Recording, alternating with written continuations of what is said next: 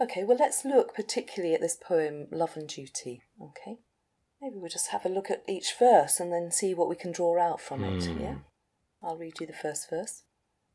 Guinevere loved the king much less than she esteemed, and so of gallant Lancelot she dreamed and dreamed and dreamed.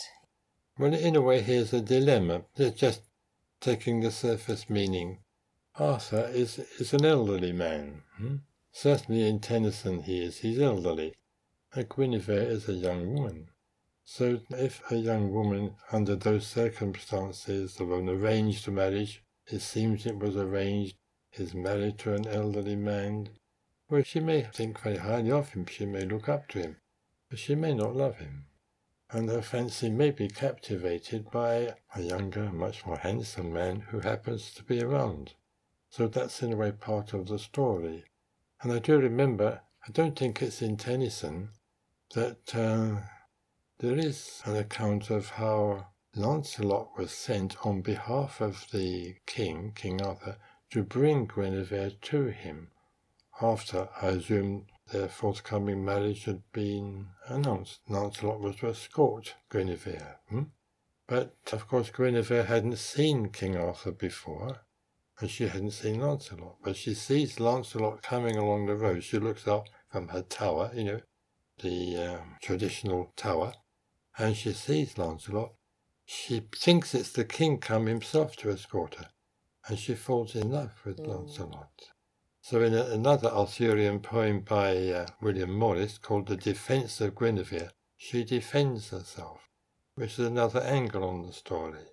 But anyway, when she realizes that Lancelot has only come to fetch her, he's not the king, but she's in love with him, but she's pledged to Arthur, she has to go and be married to him, but she sees him as a very worthy man, certainly deserving her respect.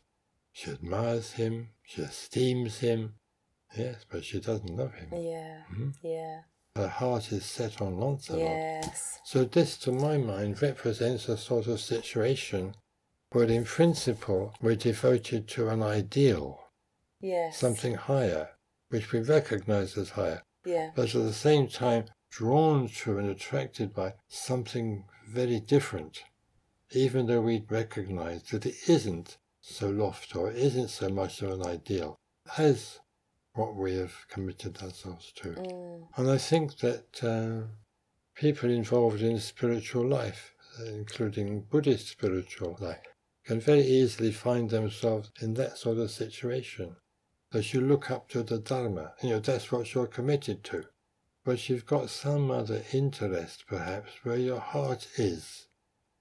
So it's a question of bringing the energy that is invested in that other interest into harmony with your spiritual ideal, and if possible to integrate them. I think that's what basically it's all about, that first verse. And I don't know if I mentioned before, but I've noticed sometimes when people have come to see me, maybe this is more in the past than in the present, we've talked about the Dharma, but the person who has come to see me doesn't seem very much enthused by the Dharma, yet it's clear they're committed to it. And so conversation flags. But if I happen to touch on something that that person is really interested in, apart from the Dharma, at once they seem to become more enthusiastic and they speak more emotionally. And that can be something quite innocent. I remember in one case it was someone's interest in photography. Anyway, that was where his heart was. Not with the Dharma, though he was sincerely committed to the Dharma. He was like Guinevere in relation to King Arthur. And why is it so important that we need to bring our heart into the Dharma? Why is that so important? Well, we are our heart. Yeah. Oh, there's a verse in the Bible, I think, belonging to Jesus. Where your treasure is, there will your heart be also. Yes. Your heart will be wherever you really value something. If you really truly value it, your heart will be with it.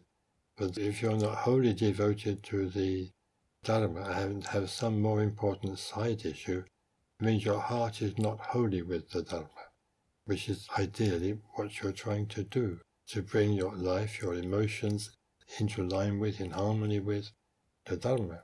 That's what you're trying to do as an order member. And how do we go about doing that?